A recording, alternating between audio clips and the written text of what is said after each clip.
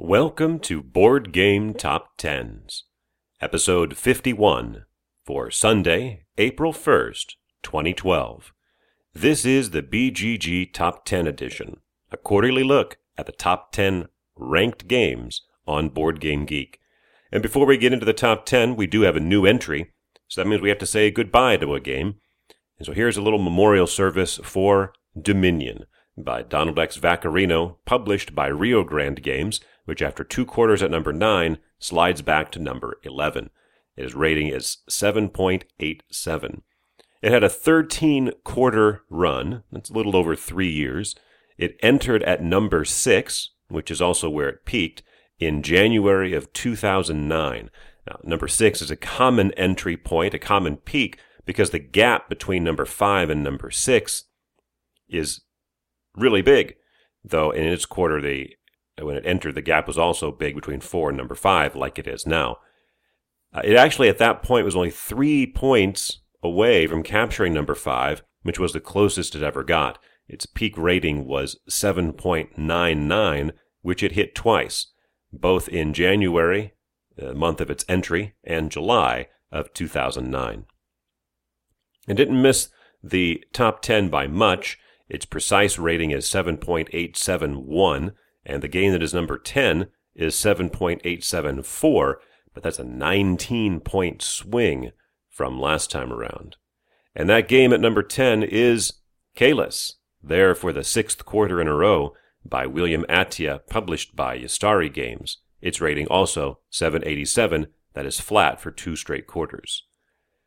Sliding a spot for the 2nd quarter in a row to number 9 is Dominion Intrigue by Donald X. Vaccarino, published by Rio Grande Games at 789, a 2-point loss.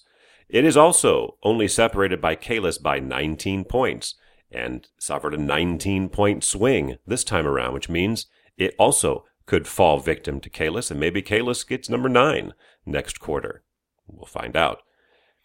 After popping up to number 7 last time around, sliding back to number 8 is Brass by Martin Wallace, published by Eagle Games, with a rating of 792, that is flat from last quarter.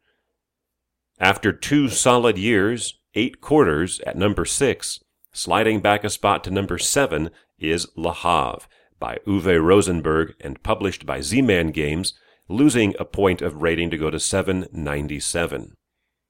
And so here's our new entry. At number 6, up from number 22 last quarter, and 2 quarters ago it was barely in the top 2,000, it is Eclipse by Tuco Takokallio and published by Asmodee, also rated 797. That's a 30-point jump from last quarter. And in fact, it and Le Havre are tied in the precise rating at 7.973. So we can assume if you go out to a 4th decimal point, that's where the tiebreaker happens. This is the first time we've had a new entry on the list since Dominion Intrigue arrived in January of 2011. At number 5 for the 9th quarter in a row is Power Grid by Friedemann Friese, published by Rio Grande Games at 803, that is flat for the quarter.